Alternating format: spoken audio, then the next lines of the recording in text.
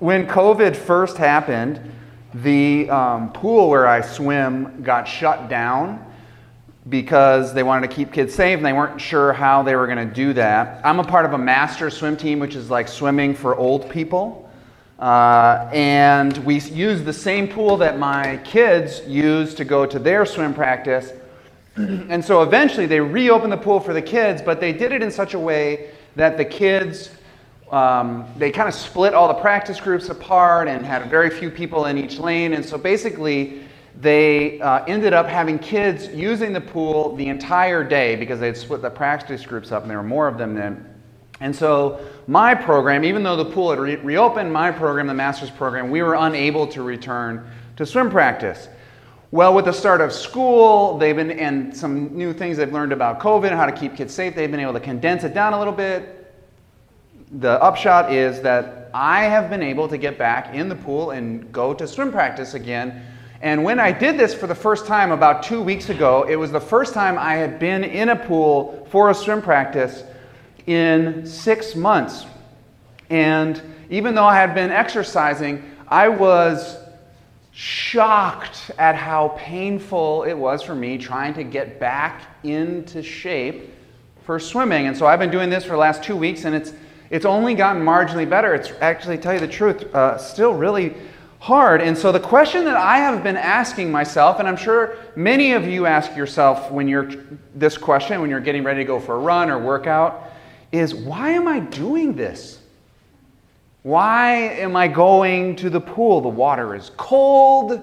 It's time consuming. I got to drive there. I got to swim. I got to shower. And I got to come back. It's in the middle of my day. Is the only time that we have time, so I have to go in the middle of the day. I feel awful while I'm doing it. So I've been thinking, why am I doing this? Maybe I should I've had 6 months off. I'm out of shape. Maybe I should just call it quits on swimming. So I'm not actually competing in any meets either, so it's not like there's some race I'm preparing for. And so as I've been kind of processing, why do I do this? Why am I going to swim practice?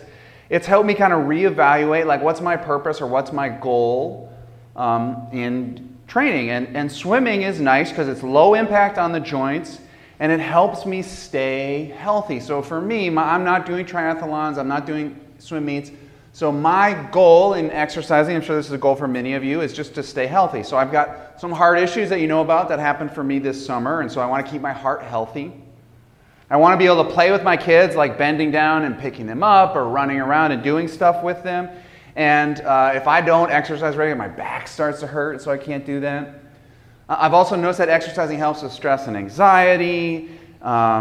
And so there's all these reasons that it helps me stay healthy. And so as I've processed this, I don't want to go, the pool is cold, I feel terrible, it takes time out of my day, I'm reminding myself, this helps me stay healthy. This short-term thing that I do not want to do, I endure it because there's a longer-term goal that I really, really want to achieve.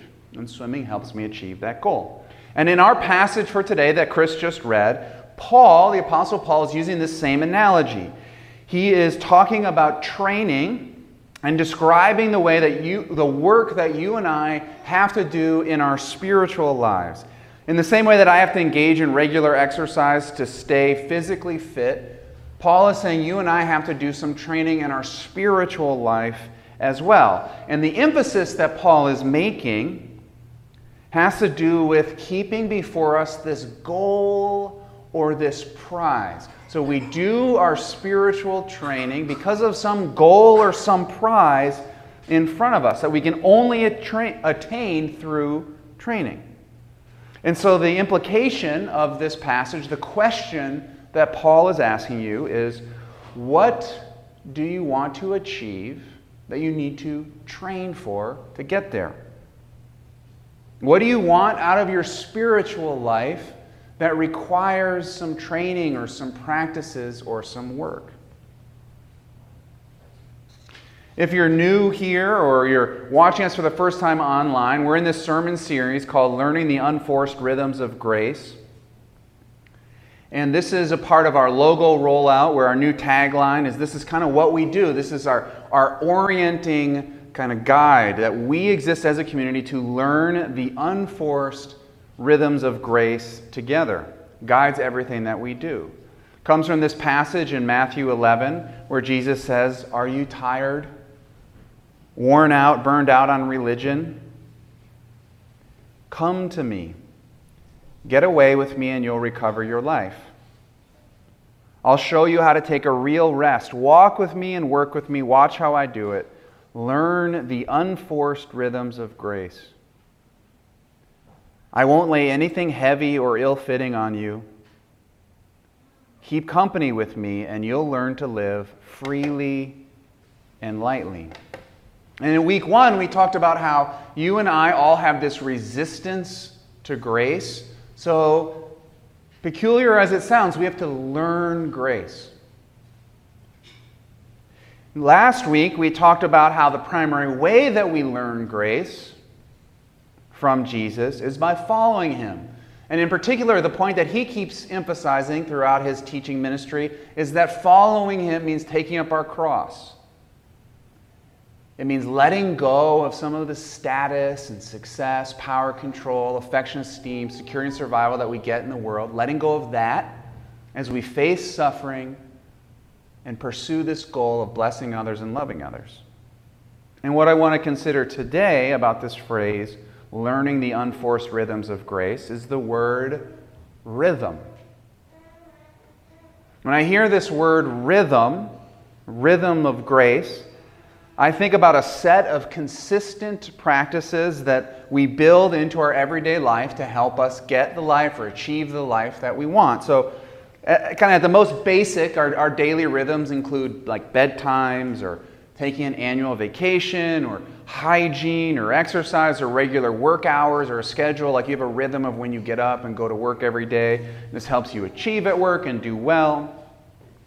So we build these things into our life, into a rhythm, so that we can get what we want. And what Jesus says when we're to learn the unforced rhythms of grace is that he's inviting us to find a rhythm for our spiritual life.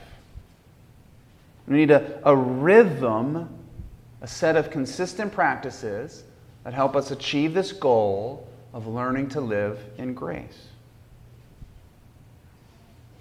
And for some, this may seem like a contradiction. Like, wait, I have to do stuff to get grace? I have to earn grace? But that's not what I'm saying. God loves us freely. What Jesus is emphasizing is that left to ourselves, you and I, we forget that we are loved by grace. We're so easily formed by the world as we go out and we start working with people or doing things. So easily, every day, we get reformed by the world. As humans, we're insecure, and without this regular reminder that we're loved by grace, we return to our old ways of being in the world, trying to prove ourselves and get people to like us. And what Paul is saying in our passage today, what Jesus is saying when he's inviting us to rhythm, is that grace, learning grace, dwelling in grace, is not opposed to effort. Grace is not opposed to effort. If you and I want to stay rooted in grace, we have to engage in practices for the soul. Many years ago, when I was living in Boston, I was invited to go on this one-day silent retreat. At this retreat house, I was about an hour away from where I was living. And I remember we showed up there. There's about 10 people who signed up for this retreat. And there's one person who was organizing or overseeing and invited us to come to this place. And so before we went out on our silent retreat for the day, we were each going to have our individual rooms. We got together with him, and he kind of gave us a few pointers and helped us prepare for the day that we were going to spend in silence. And the only thing I remember from this little talk that he gave us was him emphasizing to us, it's okay if you take a nap. I recognize that a lot of you are really busy. Your schedules are full, and then you show up at this retreat and you feel like you got to do all this stuff and be super spiritual. But the reality is you're really tired, and when you get alone in your room and you try and spend a little bit of time in prayer, you're probably going to fall asleep. And that's okay. Napping is a practice by which we can learn grace. don't always have to be productive. Don't always have to be accomplishing something. You can waste time by taking a nap and just move slowly with God for the day. That may not be immediately apparent about the sort of thing that Paul is talking about when he says, I beat my body. You may not think, oh, I beat my body, that means take a nap. But truth be told, taking a nap is hard for some of us. Even fewer of us maybe are willing to take an entire day off. It seems even more wasteful than a nap, and go to a retreat house and sit in silence in a room alone. The vast majority of people in the world, I imagine, it's probably easier if you gave people 2 days. You can get up and get a workout in and then go to work and then come home and do what you need to do. And that's one day. And the other day is go to a room and sit in silence for 14 hours and do nothing. I think the vast majority of people would find the sitting in a room in silence doing nothing harder than working hard throughout the day. For those of us who are addicted to doing and achieving, sitting in silence and intentionally doing nothing can actually feel like a challenging workout.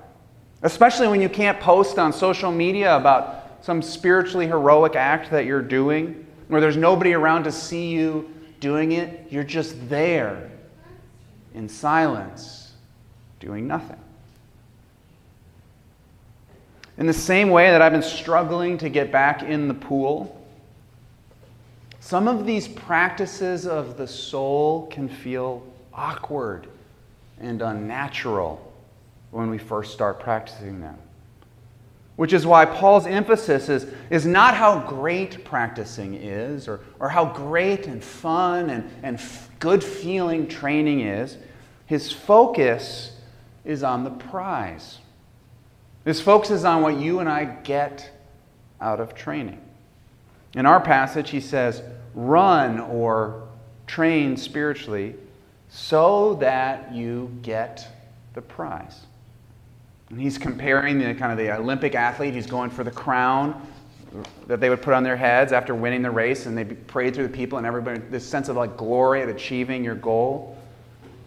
Paul's saying in the same way, focus on the prize when you're engaged in your spiritual training. So I wonder, as you think about like what spiritual practices and spiritual rhythms you engage in, what is the prize that motivates you? If I were to come to you and I were to say, hey, I'm going to do this one day silent retreat at a retreat house, and you were to think, should I go to that? What is the prize that you would hope to attain that would motivate you to go and engage in a practice like that? What's the prize of our training and our spiritual exercises? In our passage, Paul's a little opaque. He just says, run so that you get the prize. He says, don't you know all runners run to get a prize? Well, you train in your spiritual life so that you get the prize. But he doesn't really name the prize in our passage. But in another passage where he's much more personal, he names what this prize is for him. Philippians 3, 7-14, we read this. Someone else thinks they have any reason to put confidence in the flesh. I have more. Circumcised on the 8th day, of the people of Israel, of the tribe of Benjamin, a Hebrew of Hebrews, in regard to the law of Pharisee, as for zeal, persecuting the church, as for righteousness based on the law, faultless. But whatever were gains to me, I now consider loss for the sake of Christ. What is more, I consider everything a loss because of the surpassing worth of knowing Christ Jesus my Lord, for whose sake I have lost all things. I consider them garbage that I may gain Christ and be found in him, not having a righteousness of my own that comes from the law, but that which is through faith in Christ, the righteousness that comes from God on the basis of faith. I want to know Christ. Yes, to know the power of his resurrection and participation in his sufferings, becoming like him in his death, and so somehow attaining to the resurrection from the dead. Not that I have already obtained all this or have already arrived at my goal, but I press on to take hold of that for which Christ Jesus took hold of me. Brothers and sisters, I do not consider myself to have taken hold of it, but one thing I do, forgetting what is behind and straining toward what is ahead, I press on toward the goal to win the prize for which God has called me heavenward in Christ Jesus. So the prize for Paul is intimate knowledge of Jesus. It's not knowledge about Jesus. It's relational knowledge. He knows Jesus, who is present to him. Not that he's fully taken hold of this, not that he's face to face in heaven with Jesus, but he knows Jesus and he's taking hold of it now. This is the prize for Paul. This intimate, personal, relational knowledge of Jesus with him now. And this prize, as Paul tells his story, has replaced the former prize that motivated everything that Paul did before he met Jesus. Prior to knowing Jesus, Paul's prize was, in a word, just becoming great. He shares his personal story here. Formerly in his life, the prize that motivated him was all this self-perfection, beating others, winning at life, becoming the greatest. And he lists all that he achieved. And as we read this, we think, this doesn't resonate because it's not the stuff that tempts us to become great. But it's sort of the equivalent of having a pimped out LinkedIn profile. He's basically saying, I went to the best, you get the best university, then you got the best company, and then you got the awards and the honors underneath there. It's all the stuff that makes you great. Paul had all that. He was the best. I mean, for you, if having a great LinkedIn profile doesn't do it for you, maybe it's something else. Having your kids' achievements, performing at school or on the court or on the ice rink. Or maybe it's something else deeper, like power and control, affection and esteem, status in front of your peers, financial security. Well, what Paul recognized is that his whole life was oriented around this one guiding principle: how do I become great, better than others, win? And even though in some sense he achieved it, became the best at what he was striving for, he realized that he's like empty on the inside, and the fruit that was coming out was the fruit of like anger, jealousy, wrath. He was literally murdering people, violent. He was. Until he met Jesus. And in Jesus, he discovers how much he is loved by grace. Again, he's not learning about Jesus. He has this personal experience where he becomes intimately connected to Jesus, where he knows Jesus in his spiritual life at this depth. And as he starts to experience this intimate, relational reality, being in relationship through the presence of the Spirit with Jesus, his life starts to change. And the result is that he starts to have joy and peace and kindness and humility and gentleness and love. And the more he makes the goal of his life intimate relational knowledge of Jesus, the better his life becomes. Even if that means he's got to let go of some of those things that made him great. Even if it means his own diminishment, where he talks about suffering. So now the new prize the thing that animates all his spiritual practices is this goal, simply to know Jesus. And so he organizes his whole life around this primary purpose, to know Jesus. And he builds rhythms into his life so that he can stay connected to Jesus and rooted in grace. Knows the prize is elusive. You and I are constantly being reformed by the world.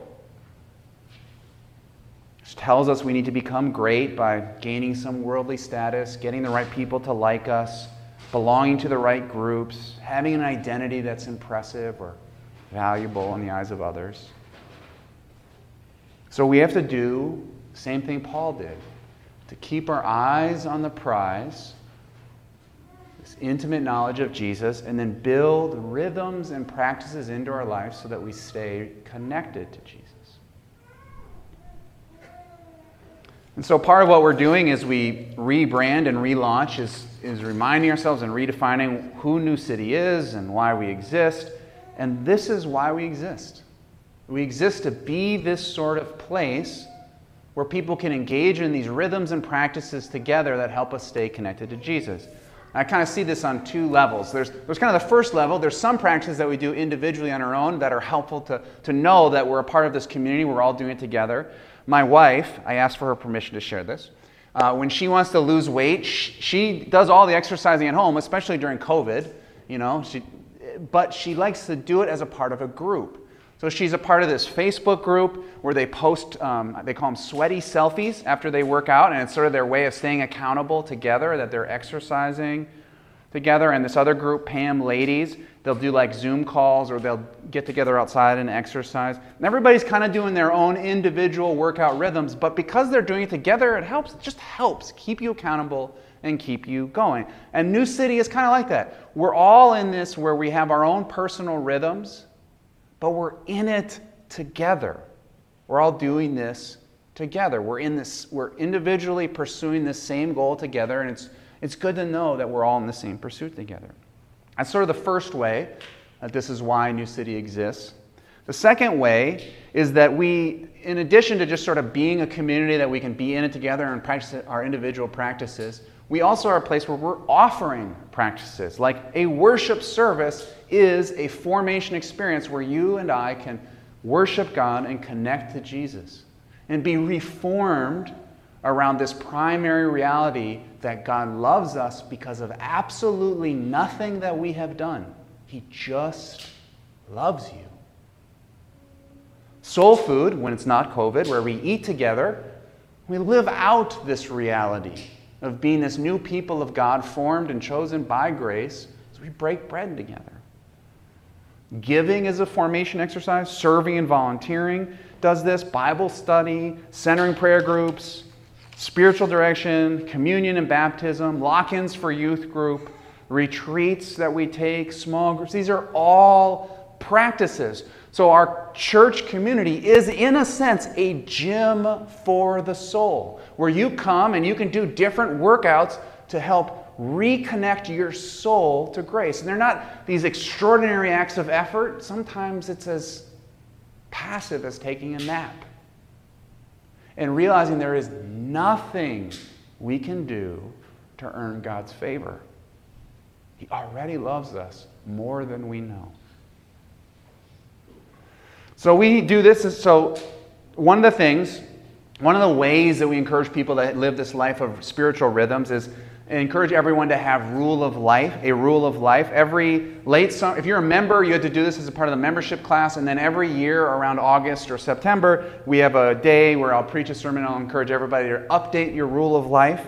And if you haven't heard me talk about this before, a rule of life first came into kind of common parlance by Benedict of Nursia, who founded the Benedictine monasteries. And the word rule literally comes from a Latin word for trellis, which is like a structure that vines grow up. And the idea that a rule of life is like that. It's a structure that helps things grow up in their intended goal or direction, without which, the vines just sprawl out on the ground and don't get the sunlight, get trampled underfoot.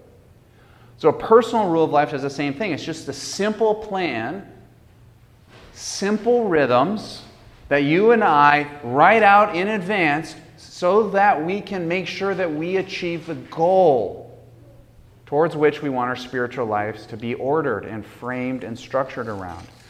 And we encourage you to update your rule of life every year because life changes, like a pandemic happens. And the rhythms you had a year ago don't work anymore.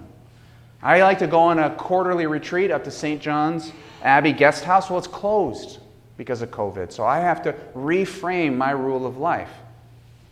If you had a new baby, or you've recently moved, or you've switched jobs or switched hours, this is a good time to pause. Say, how do my rhythms change in the new season of life that I'm in to help me stay connected to Jesus now so that I keep my life rooted on the foundation of grace? Same is true for a season of life. Some people, maybe if you're in the early stages of discovering this relationship with Jesus, you'll have certain rhythms and practices you engage in. Other people are in a season of loss or suffering, a sort of dying. Different practices work when you're in that season of life. Some of you may be in a season of transition.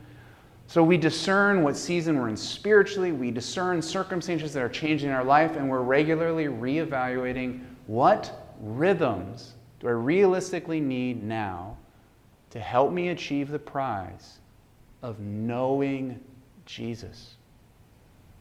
So this week, take out your rule of life if you've already written one, or start one for the first time if you haven't, and say, what do I need to do? Grace is not opposed to effort. What practices, what rhythms do you need to engage in to help you stay connected to Jesus? I'm going to send out a link with some resources this week. It's a link on our a page on our website where there's Rule of Life resources and kind of give basic structures if you want some tools to help you think this through. But if you are serious about wanting to live a life of grace, you have to be intentional about your rhythms. I encourage you, please take some time this week to consider what rhythms you need to engage in to stay connected to Jesus and learn the unforced rhythms of grace. Let's pray.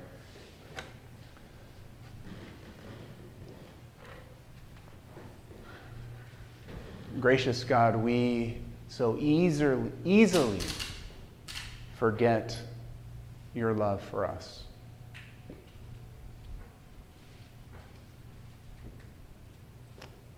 In this moment,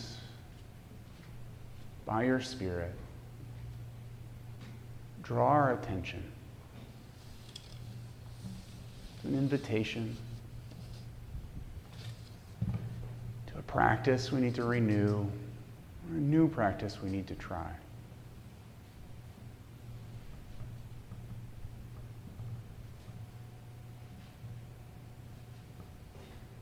Lord, we love you. We need to remember your love for us.